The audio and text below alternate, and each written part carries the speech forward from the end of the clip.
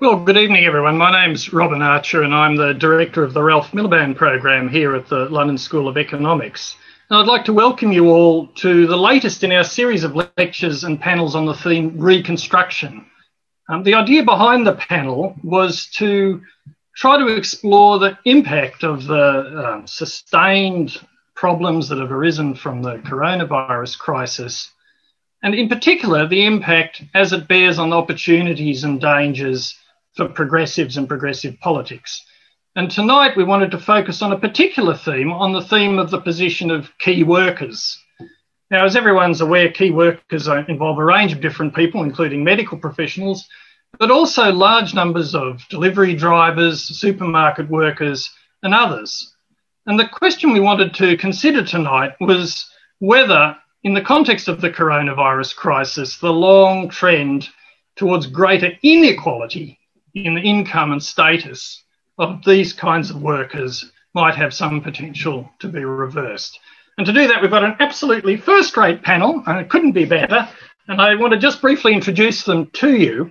So Kate Bell is the head of the Economic and Social Affairs Department at the British Trades Union Congress, the TUC, and her department has overall responsibility for strengthening employment rights, for promoting worker-friendly social and economic policy, and also for promoting international solidarity. She was previously the head of policy at a local authority. She has advised the Labor Party, including its leader, during the time of Ed Miliband on questions of work and pensions, and she coordinated campaigns for the Child Poverty Action Group. She's presently also a commissioner on the Low Pay Commission, and she's the author of numerous reports on social and economic policy, and I won't start to list them all today. Our other speaker is Deborah Hargreaves. She's the chair of the London Child Poverty Alliance and the founder, as well as one of the directors, of an independent think tank, the High Pay Centre, which seeks to monitor executive pay. She previously worked at the Financial Times, and if you remember some time ago, she had very incisive articles there that were sort of must-reads for anybody. And she also worked at The Guardian, where she was the business editor. She's too published a series of reports, but I particularly want to mention her widely reviewed recent book, Are Chief Executives Overpaid? So what we're going to do is we're going to hear from our two speakers first, Deborah Hargreaves, then Kate Bell, one after the other. They're going to each speak for about 20 minutes or so. And then we're going to have plenty of time for questions and discussion. I might start by giving them each a question, and then we want to hear from you. Do please write in with your questions who you are and where you're from. It makes it nicer for the audience that's spread all around the country and all around the world. Before I call on my speakers, though, it's difficult because we can't all clap, but let me, on behalf of the LSE, on behalf of the audience, and on behalf of myself, welcome both our speakers tonight, Deborah Hargreaves and Kate Bell. Thank you very much, and I'll turn over to you, Deborah. Hi. Well, thanks, Robin. Thanks for that introduction. So I'm going to talk about incomes and income inequality, and then Kate will talk about rights and everything else associated with inequality. So just to bring one fact to mind for you, before the end of the first week of January, most of our top bosses will have taken home more money than you and I will earn in the whole year. In fact, than most people will earn in the whole year. And that's really a very short time, 34 hours this year. So by the end of the 6th of January, they'd already racked up enough to keep the rest of us going for the rest of the year. So this is a piece of data that might take a little bit of sinking in. It's something that the High Pay Centre calculates each year, and it's a very, very rough measure of inequality, but it does show how rising pay at the top has opened up this huge gulf between people in the middle and at the bottom. And we've seen the ratios rise very swiftly. In the UK, we have about 120 times between average top pay and median pay. And that's risen quite sharply in the past 20 years. We often get told during the COVID crisis that we have world-beating systems in the UK. One thing we can certainly be sure of is that we are world-beating on income inequality. We are actually ninth out of the 40 countries in the OECD for being the most unequal. We're not as bad as the US, where income inequality is huge, but we are worse than most of our near neighbours in Europe. And it's really only emerging economies like South Africa, Turkey, that do worse than us on inequality. So this all was happening before the COVID crisis. I mean, we'd had, certainly since the end of the financial crisis, we'd had 10 years of suppressed incomes for most people. Let's not forget that average wages have not really recovered to the level that they were at in 2008 and have certainly not kept up with the cost of living. And now, of course, COVID has only made that worse. We are now facing the worst recession that we're likely to see for 300 years. And people at the bottom of the income scale, many of whom are key workers, will be struggling to make ends meet. People who are actually paid fairly well will have saved quite a lot of money during the crisis because they will have saved money on going out to restaurants, going on holiday, that sort of thing. But we found that people who were already on low incomes and already struggling will be paying more for heating, more for eating, because they're at home more. And that's just led to more difficulties for people at the bottom. And a lot of the strategies that low-income families would use to get by have not been available during lockdown. For charity shops are closed, hard to get round to relatives if you're going round for dinner, that sort of thing. The Joseph Rowntree Foundation last week brought out its flagship report on poverty and pointed out that those on the minimum wage, 4 in 10 workers, face a high risk of losing their job compared to only 1% on those earning more than £40,000. So it is very precarious. Those jobs in hospitality, retail, and the care sector, often very poorly paid before the pandemic, and many of them have disappeared. Austerity, of course, has seen benefits suppressed as well as incomes. The government did introduce this £20 a week extra on universal credit during the pandemic, but that's due to run out in March, and there's now quite a lot of calls for that to be extended. But it will take some time before the economy gets back on its feet again. So we call them key workers, and we all clapped for them back in the first lockdown, but we seem to be very resistant to giving them a pay rise. People on in the NHS, in care, doctors, nurses, retail workers particularly. In our supermarkets, the retail workers are generally not paid the living wage. That's £9.50 an hour outside London, £10.85 inside London.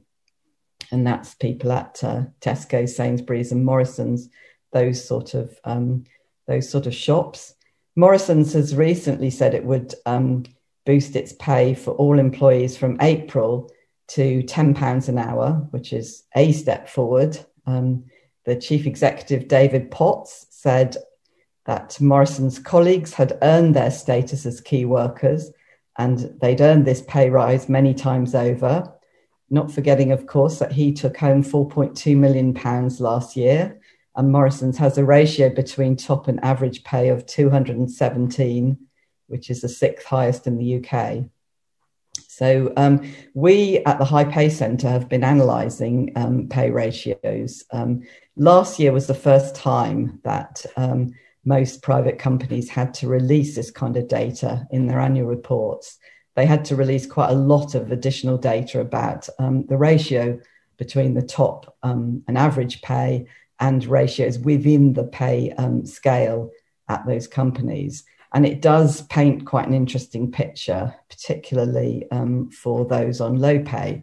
The top 10 pay ratios, out of the top 10, 6 of those companies were in retail, big retail groups.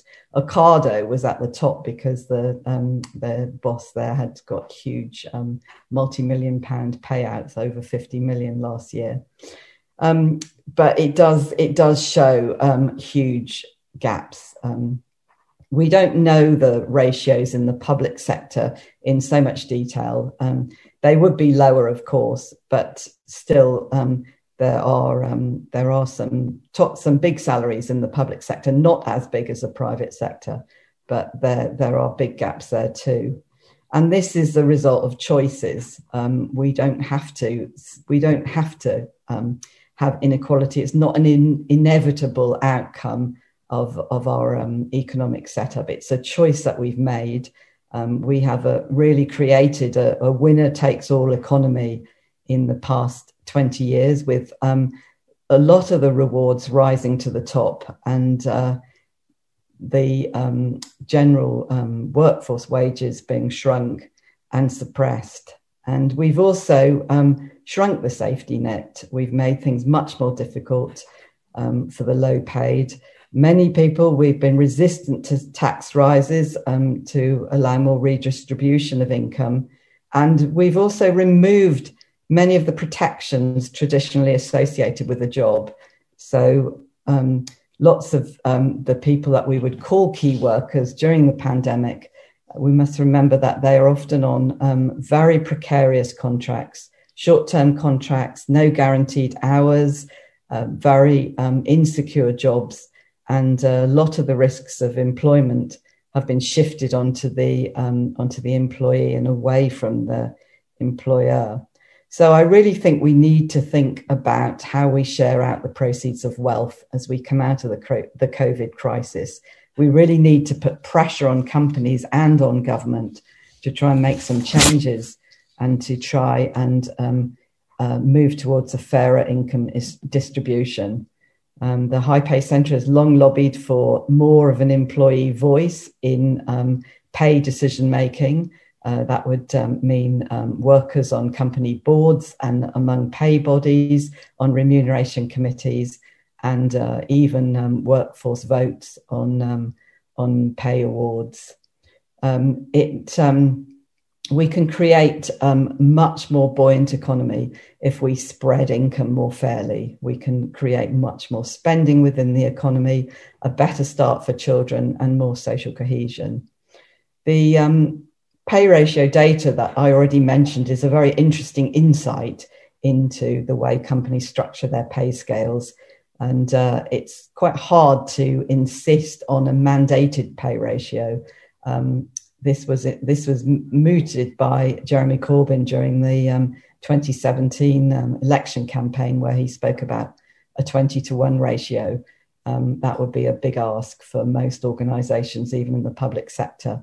But you can use ratios in creative ways. One company that has done that, which is the John Lewis Partnership, of course, owned by its employees, owns John Lewis and Waitrose, and they have a mandate there that no person can earn more than 75 times median wages. So Sharon White, the chief exec, gets around £1 million a year, which might sound like a lot, but is much less than, as we remember, Dave Potts at Morrison's gets over 4 million. And the average in the FTSE 100 of big companies in the UK is 3.5 million. So it's a way of tackling inequality within companies. It's not an exact science, and it does need to be treated a bit carefully, because already outsourced workers are not included in ratio data, and the imposition of a punitive ratio could encourage more outsourcing where pay and conditions would be worse. But it is a way to start looking at data and looking at pay in a bit more forensically, and we would argue that is something that would make a useful addition to the debate. I just think we can't afford to go back to rising levels of inequality. We're a rich country. We shouldn't have people in work or even people out of work forced to use food banks and to be bringing up children in poverty. We can do a lot better, and we really should push for a fairer distribution. We can all do that, and we need to put pressure on the government to create more secure, better paid jobs and improve employment conditions. Thank you. Thank you very much, Deborah. So we'll just turn now straight to Kate Bell and hear what she has to say. Great. Well, thanks so much for inviting me today. I'm going to talk about, as the event is billed, key workers and inequality, and I'm going to talk about insecurity too. I want to talk about the working conditions that have been exposed for many of the people now dubbed key workers, some of the reasons they still exist, and what we can do about them. I want this to be a hopeful talk and one that focuses on the possibility for change. But I was very struck when preparing this, or to be honest, while I was in the kind of procrastination stage of preparing this talk, by reading about the struggles of some key workers a century ago and some of the similarities today. At the moment, there's a nice online exhibition on the TUC website. It's about the National Federation of Women Workers and died on the 1st of January 1921. One of the online captions reads in that exhibition, the National Anti-Sweating League, of which Mary MacArthur was a leading member, campaigned for a minimum wage in order to eradicate the sweated trades. These were characterised by very long hours, extremely poor pay and difficult working conditions, which disproportionately affected women. There was some action on these working conditions during World War I, where women were recognised as part of the war effort. But then you get to a later caption which says, as women's essential war service was readily forgotten, new challenges lay ahead. Federation organisers worked round the clock as many women war workers were laid off. Focus shifted once again to organising amongst women who had no choice but to take low-paid work, including domestic service, laundry and food preparation. And you can kind of see where I'm going with this. Like, as I was reading this started to seem less like a kind of enjoyable historical piece of procrastination I was doing, and more like being reminded of a depressingly familiar fact. The systematic undervaluing of women's work, alongside other inequalities, underpins the poor working conditions and pay of many of those performing essential work. So things have changed since 1921, but not nearly enough. So to get back to kind of the title, who are key workers? Obviously, it's a pretty subjective term, but it seems like as good a definition as any to think about those whose work was dubbed vital by the government during a pandemic, and vital enough to ask them to continue working at a time when this often meant a real risk to life. We've done some estimations, and we think there are around 9.8 million people who, in line with that government guidance of you're a key worker during the pandemic, could be classified as a key worker. That's just over a third of all employees. As Robin and Deborah said, they're shop workers, delivery drivers, home carers, nurses, school staff, postal workers, and many more. 3.7 million of them, 4 in 10, earn less than £10 an hour. And that's, linking to what Deborah was saying about that inequality. But low pay doesn't just mean low pay, it brings with it many other issues in the workplace. You're less likely to qualify for sick pay, for example. We know that 2 million people miss out on sick pay because they don't earn enough to qualify, and that those on lower earnings are far less likely to receive additional sick pay from their employer. So a third of those earning less than £15,000 a year, only a third of those earning less than £15,000 a year receive full pay when sick, compared to nearly 90% of those earning over £50,000 a year. And very often in the UK, low pay is also accompanied by an extreme insecurity of work. That's both a cause and a consequence of low pay. We estimate that overall in the UK, there's around 3.6 million people in some form of highly insecure work, whether that's 0 hours contracts, insecure agency work, or low paid self-employment. And we classify that as low paid employment where you're earning less than the government's minimum wage. It's hard to map those figures directly onto key workers, but we do know that many key worker occupations are characterised by insecurity. Nearly 1 in 6 of those in caring, leisure and other service roles are in insecure work. 1 in 5 of those in what are called elementary roles, when you look at these stats, such as security guards, taxi drivers and shop assistants, are also in insecure work. And that compares to just 6% of those in professional roles. And then some of the really high profile key worker roles, we have clearer figures. 1 in 4 care workers is on a 0 hours contract. And when the Shop Workers Union, Usdaw, surveyed their members, they found that for nearly 1 in 4 of their low paid workers, insecure hours were making up 1/5 of their wages. As one of their members put it, in my store, you have to check the rota constantly throughout the week to make sure your shifts haven't been cancelled. So you're always worrying about whether you'll be able to get enough hours to make ends meet. When the figures for the number of people on 0 hours contracts went over 1 million this August, it was increases in care work and retail work that were driving that change. And being on a 0 hours contract doesn't only mean worrying about getting enough work to make ends meet. It means not being able to plan your life. We polled insecure workers and found that half of 0 hours workers had had their shifts cancelled at less than a day's notice, and nearly 3/4 had been offered work, often with penalties for not taking it up in the same time frame. So why have we allowed the workers who we rely on the most to be living on such unacceptable terms and conditions? I think that answering that question I was asking about who are the key workers helps to explain. First, key workers are much more likely to be women. Women are almost twice as likely as men to be employed in a key worker occupation, 45% of women compared to 26% of men. And many of the largest key worker occupations have a large majority of female employees. Care workers, nursery workers, teaching assistants, some of the largest key worker occupations, and that in each of them, over 80% of employees are women, as are 65% of retail assistants. And the long-term and systematic undervaluing of women's work is a key part of why key workers are systematically underpaid. I think structural racism is also playing a role here. Black and minority ethnic employees are more likely than white employees to be key workers, with 40% of BME employees being a key worker, compared to 35% of white workers. And again, looking at the care sector as a kind of example of this, again suggests the role of structural discrimination against black workers and the role that's playing in holding down pay.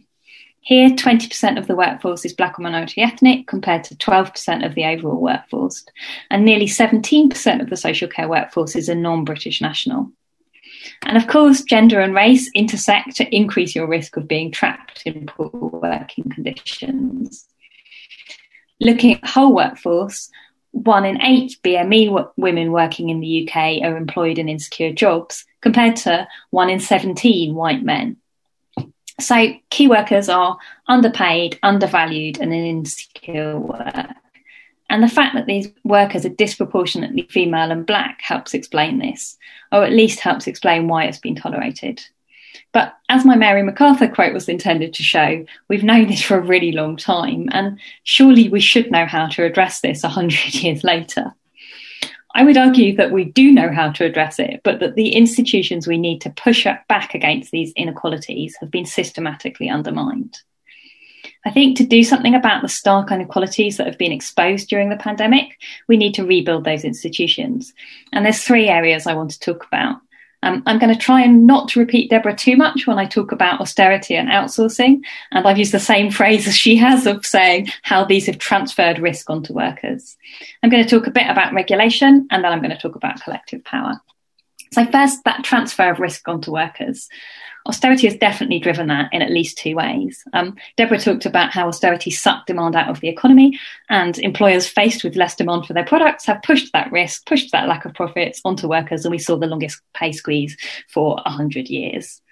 We saw a tiny bit of a pushback against that with successive rises in the minimum wage, but I don't think anybody would say that the decade since 2010 had been a good one for workers. Of course, that austerity also had direct impacts on key workers in the public sector. A pay rise followed by what was called pay restraint, for example, left many nurses more than £3,000 worse off today in real terms than they were in 2010. Ambulance drivers, £1,600 worse off a year than they were back in 2010. That austerity squeezed the care sector with the impacts passed on to workers' terms and conditions. And local authority expenditure on adult social care, despite rising demand, was still lower in real terms in 2018-19 compared to a decade ago, even after some kind of short-term emergency injections of funding. And much of this burden, particularly in the care sector, as Deborah was saying, has fallen on outsourced workers. That's those who were formerly doing public sector roles but are now in the private sector. Outsourcing, of course, has been another way in which employers have sought to deny responsibility for their workers' terms and conditions. Main driver of outsourcing is, of course, cost reduction. So contracts are often awarded to the lowest cost bid. And the best way to, or the easiest way, certainly not the best way to cut costs is, of course, to cut workers' terms and conditions. And 2 studies of the care sector in England found that services contracted out to private providers performed worse across pay, 0-hours contracts, skill levels, staff retention. And that systematic pushing of risk onto workers has been bad for key workers and bad for inequality. These trends, of course, aren't inevitable. And on this kind of one of my 3 pillars, I would say there are some grounds for optimism. We've now heard a wide swathe of former cheerleaders for austerity saying that it was the wrong recipe in 2008 and it's the wrong recipe now. We had the Financial Times, I think last week, saying that that consensus can be wrong was on display after the 2008 financial crisis, when many organisations, including this newspaper, advocated fiscal retrenchment. The facts have changed and economists have changed their minds. Now, economists might have changed their minds. We don't yet know whether politicians have. But I think there is, a different climate around now, and we have seen some of the impacts of austerity. We've also seen a growing trend for local government to insource services, although no steer from national government to do that.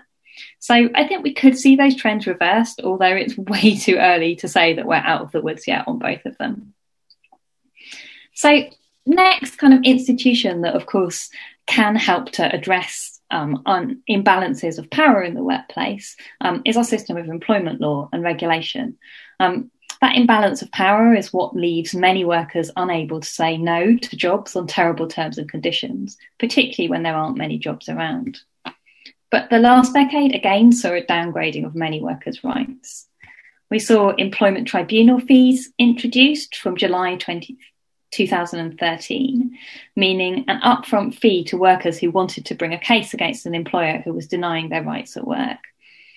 That meant people having to pay up to £1,200 to enforce their rights. And pretty unsurprisingly, it saw cases coming to employment tribunal falling by over 60%. That ability to charge fees was overturned by a Supreme Court judgment in 2017 in a course taken by the trade union Unison. But I think that introduction of fees had a pretty chilling effect on workers' ability to stand up to their employers and to challenge bad practice. That change has been overturned, but another significant change from that period is still in place. One of the key protections for workers is the Employment Rights Act, which stops them from being sacked or chosen unfairly for redundancy. However, the Tory-led coalition government doubled the qualification period, so that's the time you have to be employed for or before you have rights against unfair dismissal, to 2 years. There are some exceptions, but again, this has been a change with a chilling impact on workers' ability to stand up to their employers and demand better. What are the prospects for re-regulating the labour market? Let's start with the positive. Again, cheerleaders for deregulation. For example, the OECD, which is the kind of club of rich nations, which publishes a wide range of kind of advice to governments on what to do with the labour markets, has kind of rowed back from its former kind of deregulating self and now says job quality and job quantity can go hand in hand. This Tory government, and of course there have been quite a few Tory governments in the last few years, came into office promising an employment bill that would deliver, and I quote, the largest upgrade to workers' rights in a generation. And the trade union movement's long-standing calls to ban 0 hours contracts feel like they're getting a bit more traction. But of course, I don't want to be naive here. You might have seen the front page splash on the Financial Times on Friday, suggesting that the government was considering scrapping key worker protections like the Working Time Directive, which protects rest breaks for many of the key workers we're talking about, under the guise of exploiting new freedoms after Brexit. We've been heartened by some very swift denials from ministers that this is going to happen. But it's very clear that the case for strengthening workers' protections isn't yet one that's accepted universally, and it's a case that we have to keep on making. So last and probably most importantly, and you'd probably expect me to say this from the trade union perspective, is collective power. So let me come back to Mary MacArthur. She recognised that the most effective way for women, then the most vulnerable group in the labour market, to win better working conditions was to organise collectively. I'm going to read you a quote which I like from her. So she said, a trade union is like a bundle of sticks. The workers are bound together and have the strength of unity. No employer can do as he likes with them. They have the power of resistance. They can resist reductions in wages. They can ask for an advance without fear. A worker who is not in a union is like a single stick.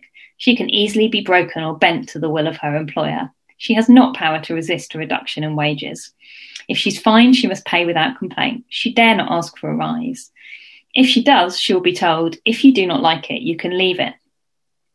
An employer can do without one worker. He cannot do without all his workers. If all the workers are united in a union, strong as the bundle of sticks, complain or ask for improved conditions, the employer's bound to listen.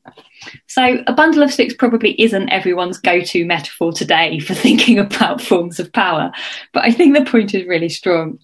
We know that collective power is the best way for the most vulnerable workers to be able to win better terms and conditions. Deborah mentioned Morrison's and that rise to £10 an hour. That was won by Usdaw, that's their trade union. They collectively negotiated that rise, and that's how they were able to push pay up. Or we could think about the thousands of pounds in back pay that Unison this year have won for care workers who hadn't been paid for their travel time. We know evidence tells us that unions deliver better working conditions and that workplaces with collective bargaining, that is, an agreement between the union and the employer that pay and some other conditions will be negotiated collectively, those workplaces have higher pay, more training days, more what researchers who carried out this research called equal opportunities practices, better holiday and sick pay provision, more family-friendly measures, less long hours working, and pretty importantly right now, better health and safety. But we've seen in the past decade, and in fact the past 40 years, the number of the workers who benefit from these protections being undermined. The proportion of workers who are covered by a collective agreement has fallen from over 80% in 1979 to 26% today. Some of this can be explained by industrial change, and we know that unions could have been much quicker to adapt to the kind of decline of the manufacturing industry and the rise of a service economy. But we've also seen successive waves of anti-trade union legislation, including the Trade Union Act of 2016, which have made it harder for workers to organise, bargain, and as a last resort to strike. Again, we have got some room for optimism here. Union membership in the UK has risen for the past 3 years, but that's after a really long fall.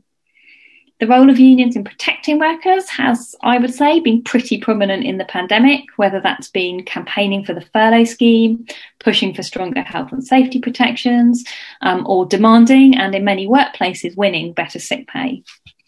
And again, international institutions, having recommended for years dismantling trade union structures, have again had a bit of a rethink.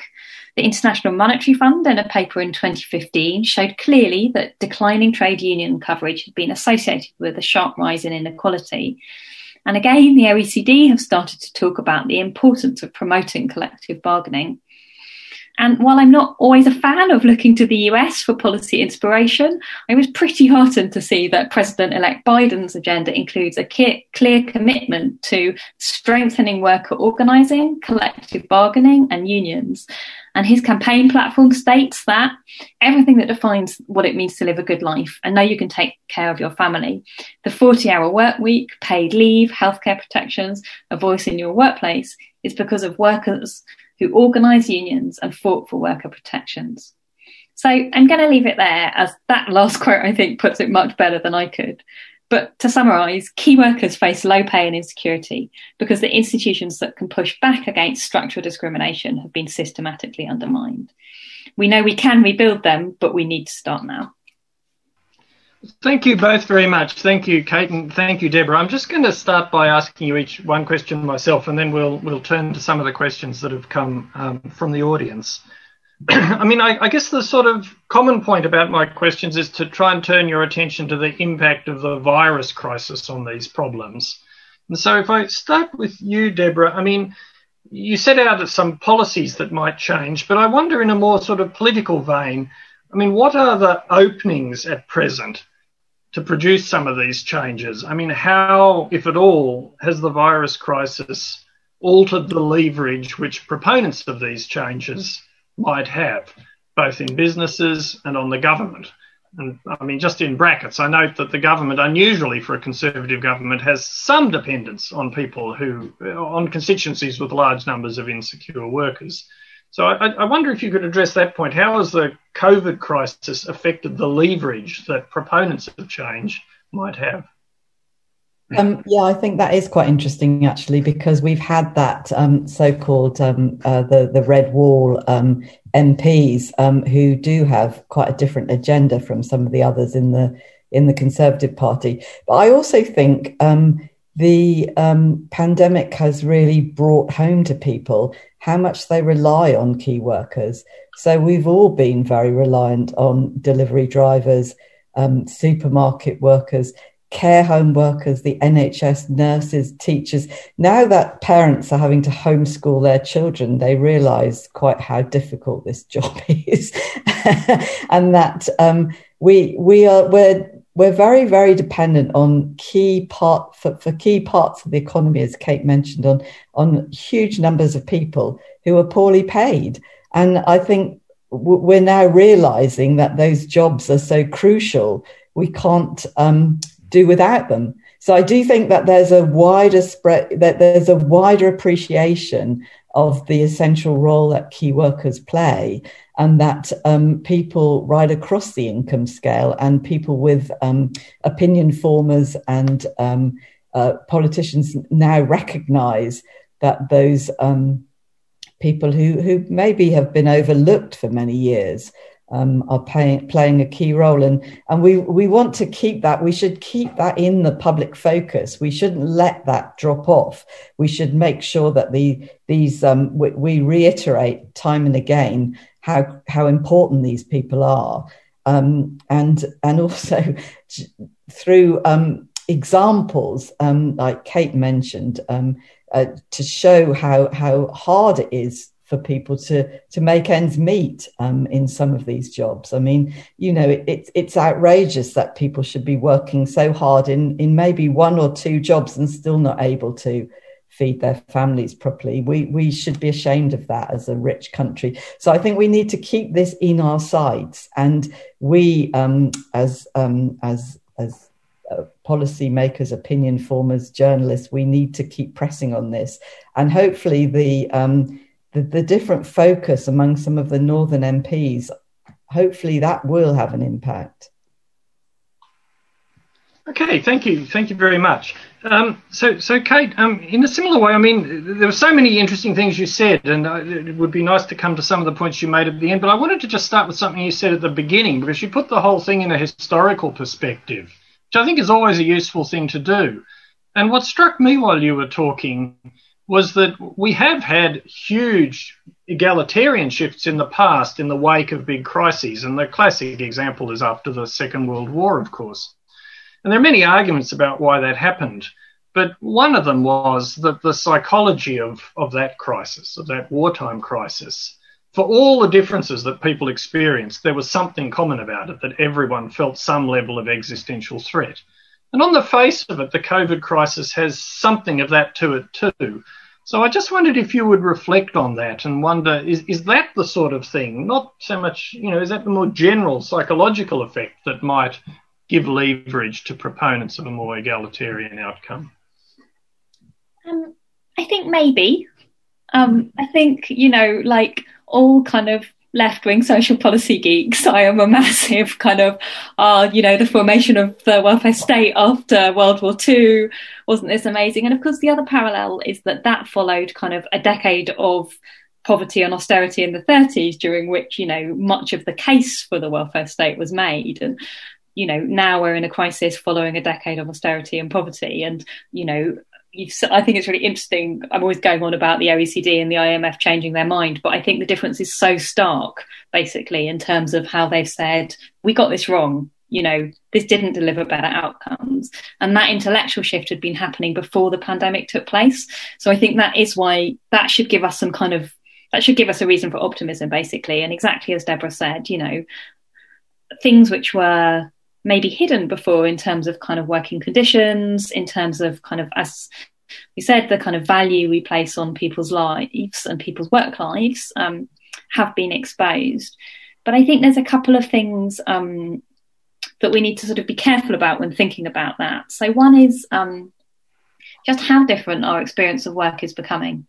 So I have not left, I'm lucky enough to have my spare bedroom for a really long time now. And I go to the supermarket and I see those people's working lives, but it's increasingly different from mine. And I think there's something we need to think really hard about how we build that solidarity when our workplaces are so separate. I think the other thing that will be interesting to see is if we are in a situation where we're kind of beyond the crisis, are we all just going to want to forget it? Basically, the kind of desire for normality. And, that's why the kind of potency of the kind of Build Back Better slogan is there. But I think one of the things for people campaigning in this area, for me to think about is how do we avoid, how do we not make this a kind of, clapping was part of the pandemic and we're in a different phase now, the roaring 20s or whatever we're going to have. I guess kind of the last danger, I think, is unemployment is really bad for social change, basically. It makes it easier for kind of businesses to argue, well, we can't afford to give people a pay rise. We know that's not true. We know that's a false mythology. We know higher wages are good. But I think we're going to have to be careful about how we fight that threat as well. Okay, well, thanks very much. I'm going to turn now to the first question from the audience. This one comes from Jacqueline Maldonado, an LSE alumna from Mexico. And I'll read it out. It's a little bit long. I'll direct it in the first instance to Deborah, but feel free, Kate, if you want to add. And the question is about technology. We've seen, says the questioner, that technology has been a tool for workers around the world to work from home during the pandemic. And naturally, this has not been the case for many frontline workers. But has technology at all improved the environment for them? What can institutions like government, particularly in the global south, do to increase the incorporation of technology to improve their working conditions? So in a way, actually following on from what Kate said, but I'll just direct it to Deborah in the first instance. I mean, it's obviously there is a gap here, but the question is asking about technology for frontline workers. Yeah, well, as Kate says, I mean, we are all working quite differently now when so many people are working at home. And of course, technology has enabled that. But I would argue that technology has actually made the lives of many key workers worse, because if you look at the way it's been brought into, for example, the automatic, those horrible automatic things that you put your shopping through now, which means, you don't need checkout people anymore. And the apps that are used by Uber and Deliveroo to run the lives of the delivery drivers or the drivers. I mean, it's made for a very atomized workforce. And this is the problem with, I think, Kate was mentioning about unions and collective representation. When you've got such an atomized workforce, which is then driven by apps, where you never really even interact with people, say you're a delivery driver or you're a taxi driver or whatever, that makes it much harder to organize. And that makes it much harder to feel solidarity with your fellow workers. And I know we've seen a few improvements in those areas, but by no means many.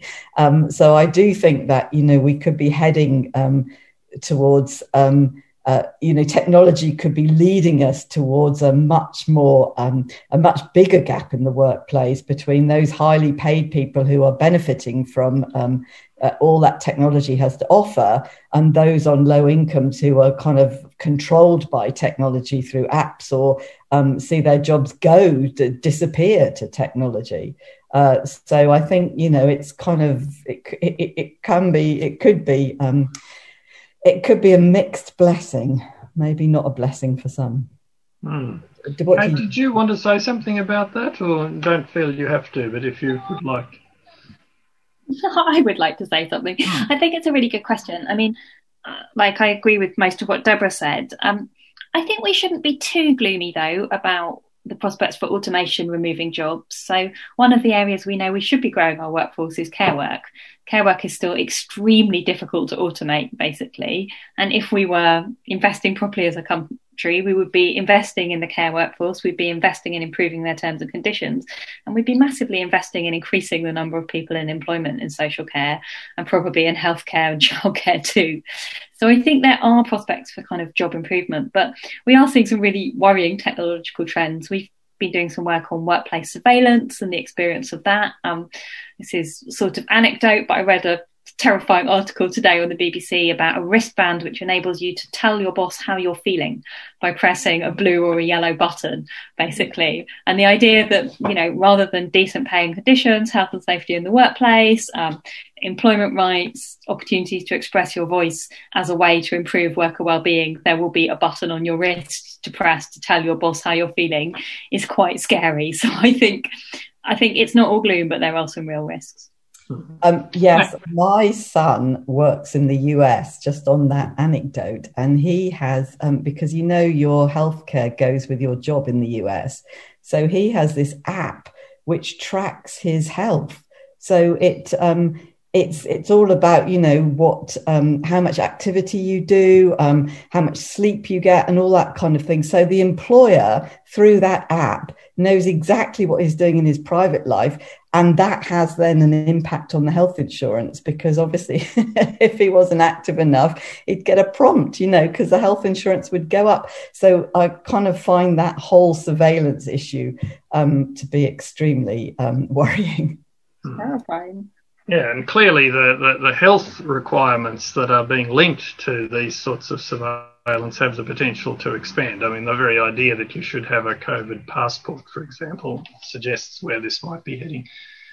So the next question comes from Hannah Richmond from Leeds, and she wants to ask about productivity. She said, productivity growth seems to be the aim, regardless of the impact on workers or the environment. Should the government and business reassess what economic success looks like and what new metrics we should be using to measure this in our country? Sorry, I should have said Deborah. I think I'll just start with you again.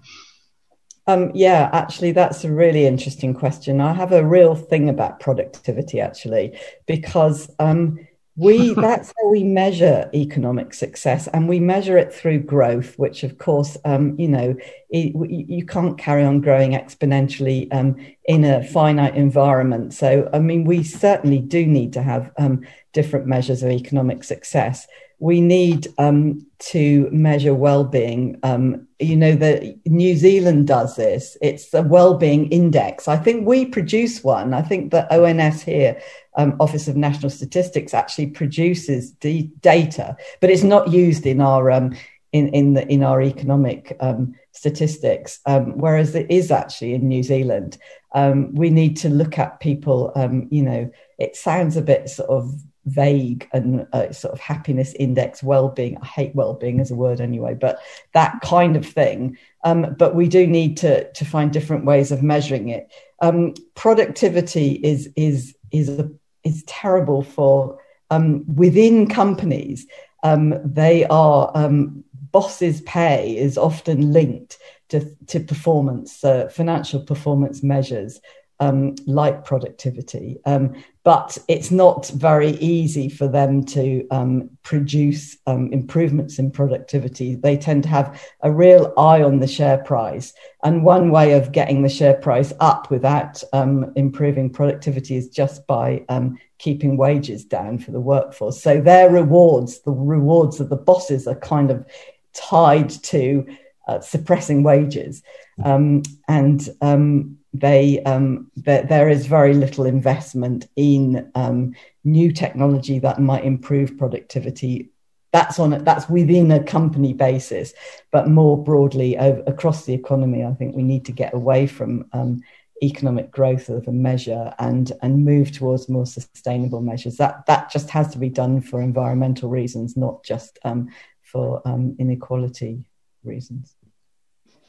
Okay, thanks very much. So now to you, Kate, a question from Tottenham, I think in London. He writes, given that a lot of key workers experience treatment at the hands of employers, the benefit system and landlords that can fairly be described as contemptuous, what are the prospects for people and civil society groups to be able to promote policy platforms that treat these heroes of the pandemic with due respect, with respect to pay and a whole series of other issues right down to housing? So I guess the question is, where's the potential for not just pay, but also more generally respect to be enforced or promoted? So I think it's a really important question. Usdaw have a campaign about kind of respect for shop workers. And one of the things they found, which is just incredibly depressing during the pandemic, is the number of people, retail workers, talking about facing abuse. Obviously, kind of stressed out customers, basically, people anxious, worried about their food and about their health, but taking out that stress on retail staff, and that's clearly not acceptable. And you can look on the Usdaw website for their campaign to stop it. But I do think respect is good, but respect also comes from being paid decently, being able to raise your voice at work, and having a decent set of rights. And I think we should, I kind of feel like we should see respect as an outcome, basically, and think about what are the concrete things we can put in place. There are really concrete things we could be putting in place now. We could be raising the minimum wage. We could be banning 0 hours contracts. That would be an expression of respect for millions of people who work in key worker jobs. We could be giving people the right to meet with a union on their premises, or possibly a digital right to access a trade union. And those are concrete changes which would give people more voice and more power at work. And I think that's probably the best way to build respect for the key workers and the essential role they played during the pandemic. We also please carry on. We need to address the housing crisis as well, because that's where a lot of people struggle when rents are so high, particularly in London, particularly in big cities, and we're just not really doing anything much about that right now. So thanks. So, Kate, I might address this to you again. So Zoya, a master's student in human rights and politics here at the LSE, writes that recently I've been following the Justice for Cleaners movement here at the LSE. Like other key workers, cleaners at the LSE are underpaid and disproportionately from Black and minority ethnic groups. How can students push against this systematically? We've been aiming to increase awareness about this issue, but a university which presides itself on incredible research on social inequality is not adequately responding. How can we push for change? Well, that's a great start, Zoya, raising it here, and I commend you on doing so. I'm sure those workers are unionised, and you're supporting their unionisation effort.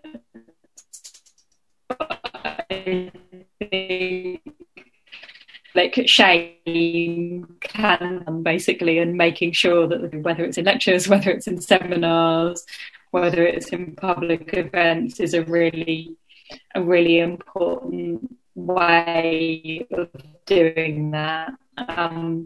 Obviously, there's other action which are not really possible. Interesting kind of innovative union organising, online rallies. I meant to say that earlier, actually, when someone talked about the potential of technology. The National Education Union were telling us earlier today that they had 100,000 people on an online rally. Basically, that's a pretty powerful way to make the case for change. So I think there's a lot of creativity we can use in our campaigning methods. And you've obviously started, so good luck with the rest of it, I would probably say. Thanks very much. So back to you, Deborah. Igarim Nurmakarnova from Kazakhstan has the following question.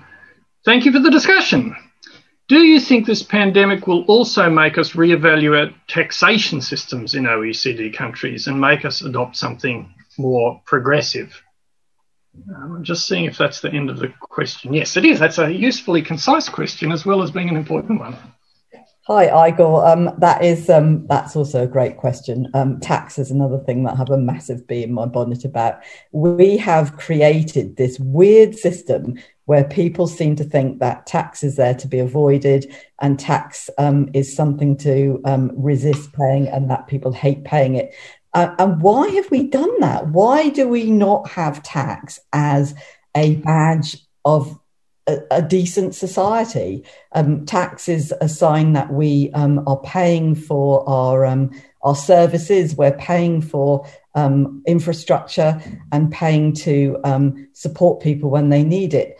Tax is a good thing. It's something that we all benefit from, and we should triumph in that. We should actually say, we should reveal how much we pay in tax, like the Scandinavians do. All tax returns in Sweden are published online, which I think would be fascinating, although, of course, people really hate the idea whenever you suggest that here.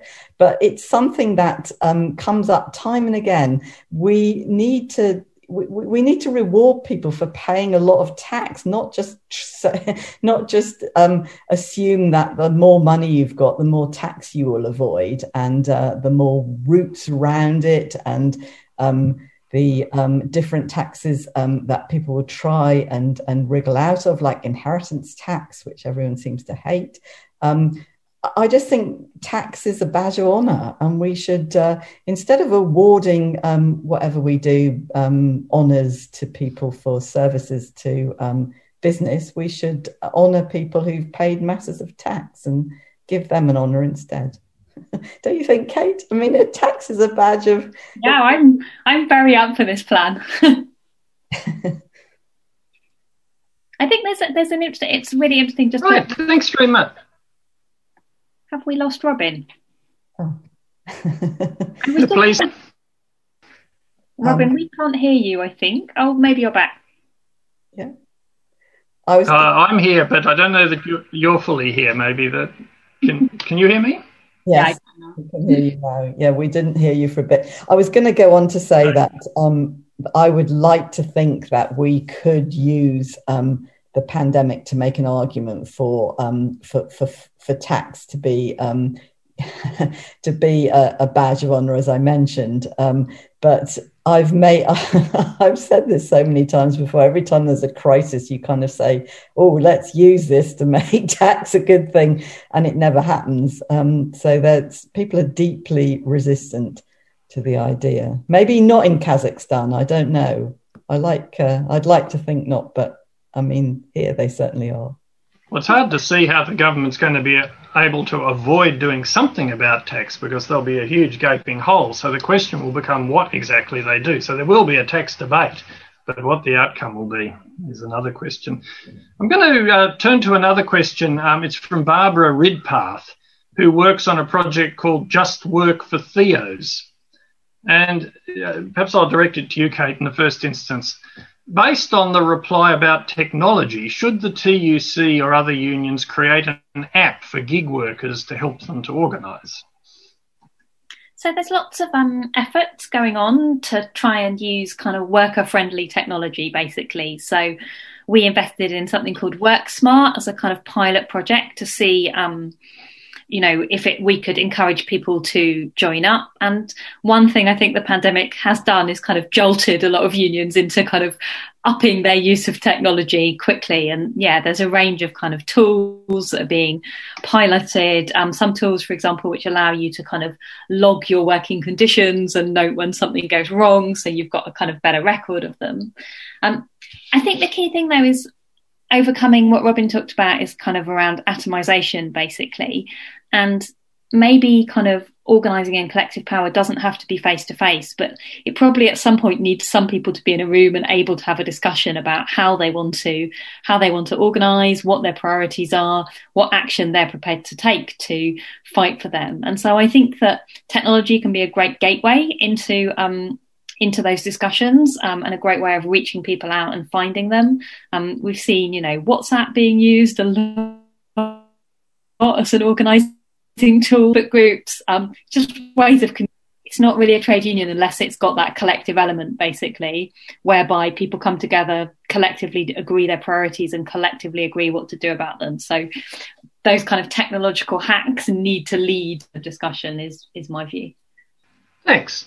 Let me turn now to a question from Rodney Gritton, who asks about the media. Perhaps, Deborah, you might start, as you have a back history in the media, though perhaps not the media that Rodney has in mind. Can the red top media be pressed to follow the revelations by the Financial Times and speak for the interests of those in the red wall constituencies, whose interests are really pursued by the red top owners and their journalists? Yes, so that whole story in the FT about the government having a hidden agenda to cut workers' rights as a result of Brexit. Ed Miliband was also writing about that in The Guardian at the weekend. Of course, we've seen the Daily Mirror does speak up for workers' rights, but so much of the press tends to be very much on the side of the government and in thrall to this idea of Brexit and the whole propaganda idea that the Tories have managed to foist on us about scroungers versus strivers and all that nonsense that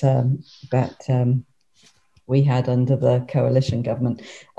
I think, interestingly, the Daily Mail, I think, is an interesting one here because it has slightly changed its tune over rampant capitalism. I think it does have this idea that people are being unfairly treated, particularly on wages, and it is very much against these huge pay differentials that I mentioned in my talk. And I think its new editor has got a slightly different agenda from the previous one. And I think it could be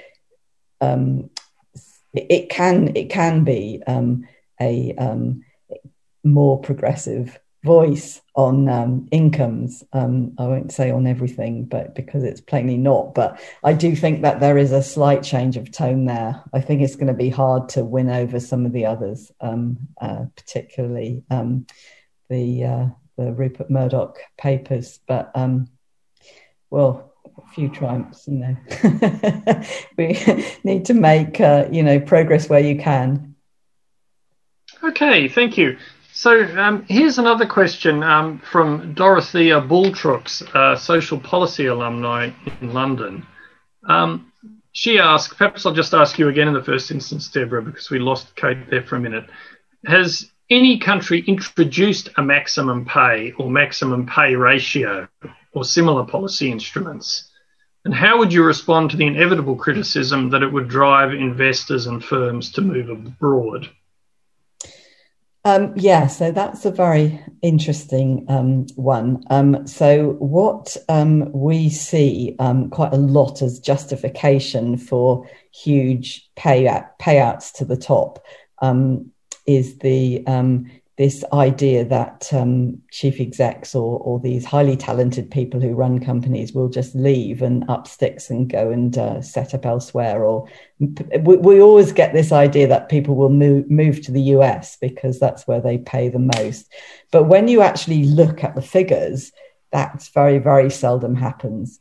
The US very seldom recruits top bosses from overseas. It might recruit people lower down the ladder and train them up and then promote them, but they rarely come from the UK, for example, and pitch into the US as a chief executive. So this idea of the sort of international marketplace for talent is a bit of a misleading one.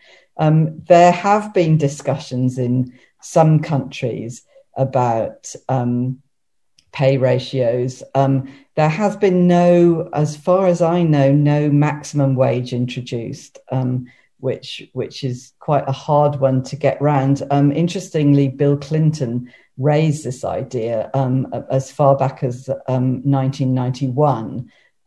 He actually suggested that there should be no tax deductions for companies that paid their bosses more than $1 million.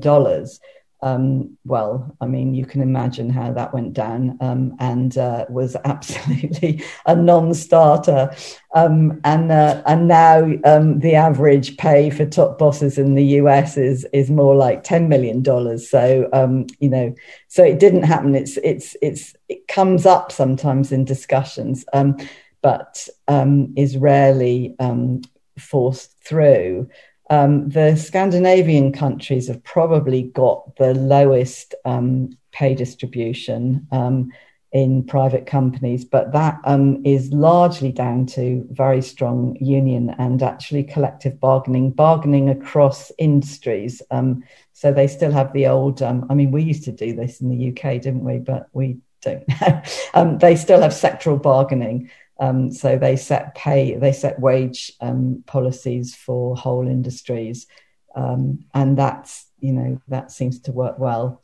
But yeah, we've not seen a wage a pay ratio introduced on a countrywide basis, and European countries have tended. The pay in continental Europe did tend to be a lot.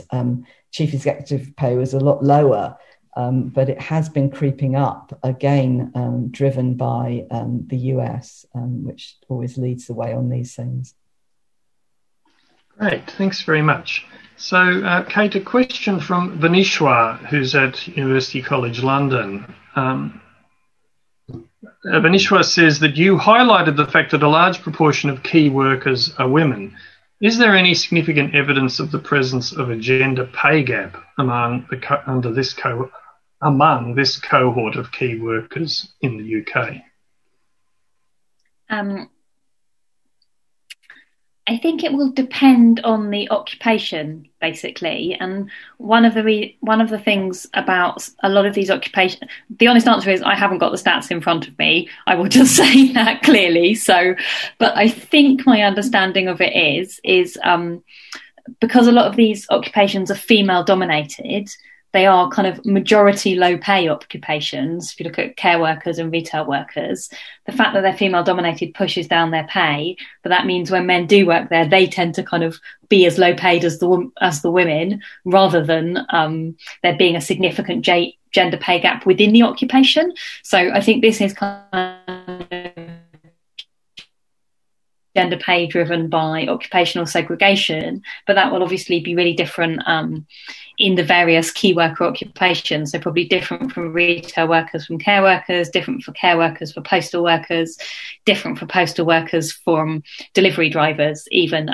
So that's a long way of saying I will go away and look at the actual stats on the gender pay gap. And there is a briefing on key workers on the TEC website where I'm trying to remember if we looked at that. But I think this is more a case of occupational segregation than gender pay gaps within occupations. Okay. So here's a question from Joe Briel, a child and family student, social worker, and an LSE alumni in the political sociology program, I might add. And perhaps first to you, Deborah, but also you, Kate. So Joe asks, have the political coalitions which are necessary to deliver a political party willing to re-establish union powers and fundamentally challenge income inequality been irreparably damaged by the cultural wars and the populist turn. So perhaps if you've got any thoughts, Deborah, and then Kate. That's a really interesting one. Yeah, I don't know is the answer to that. I really don't know. I do think that the culture wars are just difficult, a whole other minefield. I do think that we have, I'm very much in favour of a progressive coalition. I know it's a bit of a divisive view, but this idea that you would stand down candidates in constituencies where a joint vote for, say, Lib Dem and Greens and Labour would be more than the Conservative majority. So it would be enough to push people progressives into power. I know that Labour has been very resistant to this, but I just don't see how they will be able to build a sufficient majority given the challenge that they now face with the whole fallout in the Red Wall and those other areas. So I would like to see that happen. In terms of political coalitions, I would like to think we can still build them, but I do think, yes, culture wars have really undermined things. Another thing I'd like to say, actually, sorry, it's not on that subject, but this whole kind of post-fact environment that we now live in, which I think has really, where you look at what's going on in the US at the moment, and you can just, it's absolutely terrifying. This idea that people exist in different universes and believe different sets of facts or different sets of that just believe different things and don't actually, there is no truth anymore. As a former journalist, I find it absolutely terrifying. And I just don't know how we address that. I mean, really, it is, you know, we've all got to try and address that. So Kate, the same question really, but I mean, the questioner was asking especially about the capacity to re-strengthen collective bargaining and trade union organisation. So not just a political coalition that could win an election, but with that objective in mind. So I'm not a political strategist, so,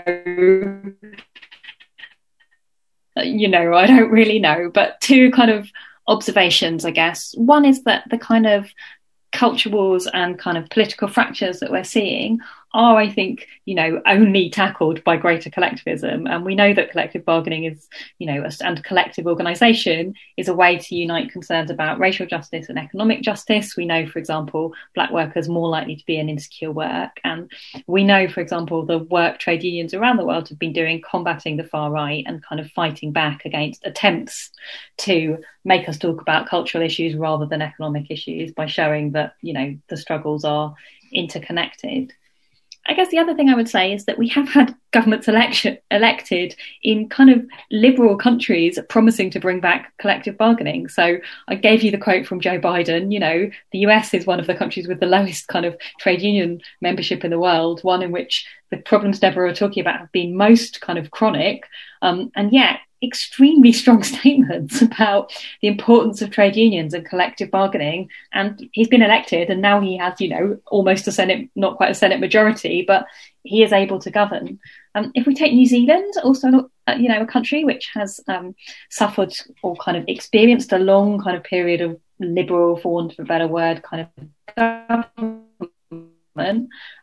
Again, Jacinda Ardern's government have brought in new structures to promote collective bargaining. They've brought in forms of collective bargaining across sectors in the way that Deborah Hargraves talked about. I think they're called fair wage boards, basically, but have actually recognised that kind of collective power is going to be one of the things they need to deliver fairness. So I am known amongst, you know, colleagues, friends, everyone for being an over-optimist, but I think these are like real concrete signs that actually in some, you know, what you might have thought of as some pretty unpromising environments for the advance of kind of collective power and organisation, you have seen steps forward. Thank you.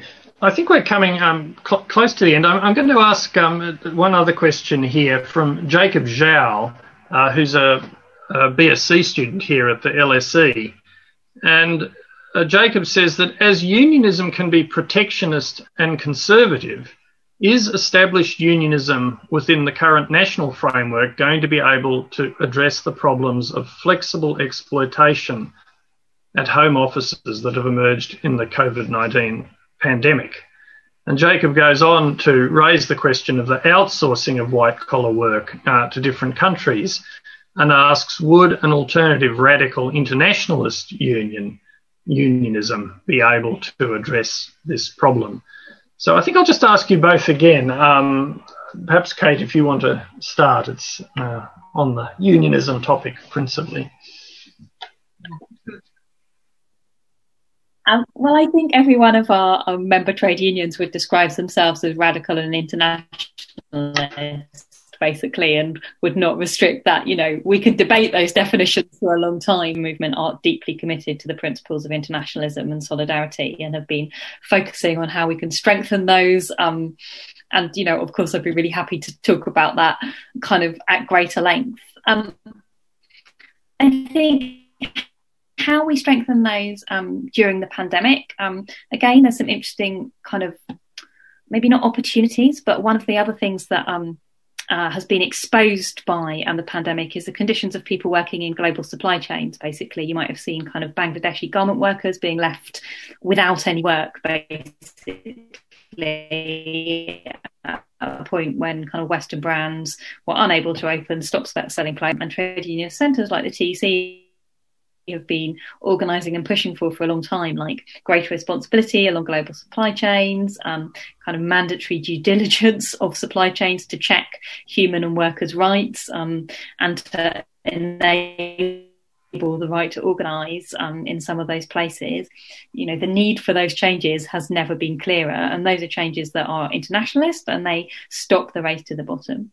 I think there are real challenges about how you do trade unionism when lots of people are working at home, basically. You know, we talk about workplace organising, and what if your workplace is your bedroom or, you know, your sitting room or wherever it might be. I think some of the things, you know, that is where we need to be creative about digital tools. We'd already been calling for a kind of digital right of access, which would mean the right for a trade union to contact workers through whatever kind of the employer's communication channels to tell them about the benefits of joining a trade union. And I think we're going to have to think a lot more and a lot harder about that in the months and years to come.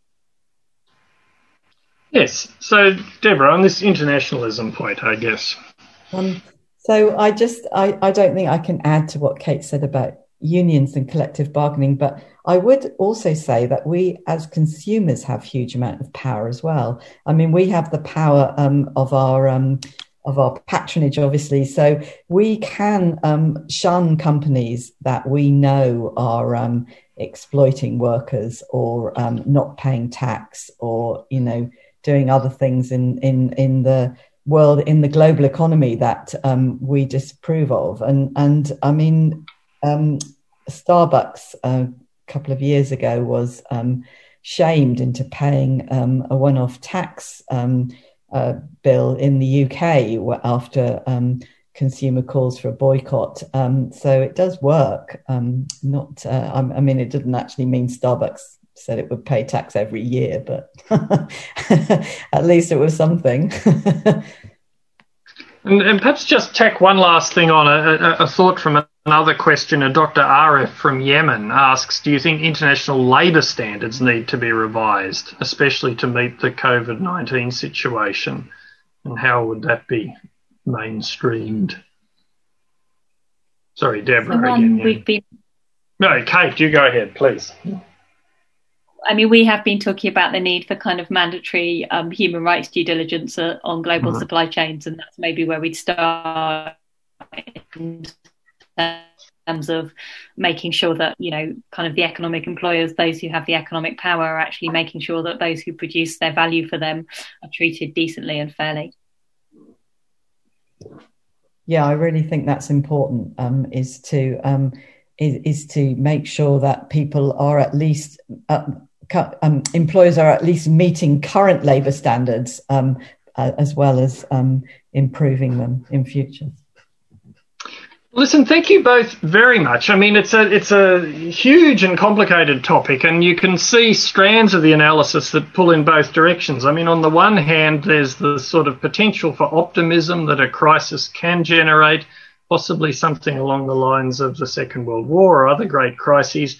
On the other hand, there's sort of bits of evidence of a kind of neo-Victorianism almost, with certain people living in one sort of life and other people living in a completely other service sector life. I mean, the word service sector has come to mean something very particular in our world, but once upon a time it meant something quite clear. It was sort of an upstairs-downstairs situation. There's some evidence of that as well. So it's a very mixed picture. But I think if I was to summarise the talks, what came through strongly was that there was some sense of hope and optimism for all the pessimism.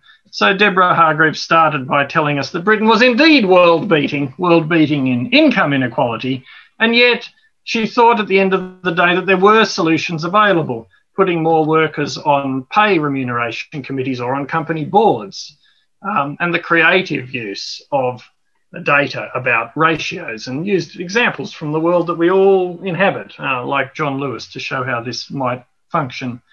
And Kate Bell similarly emphasised various sources of hope, the retreat from the arguments of austerity and a rowing back from claims about deregulation, all of which combined with a somewhat greater recognition of the importance, the vital importance of collective bargaining and trade union organisation, create the institutional basis for some hope. So listen, thank you both very much indeed for contributing to our series, and thank you to the audience for the questions. And we'll look forward to seeing you all at our next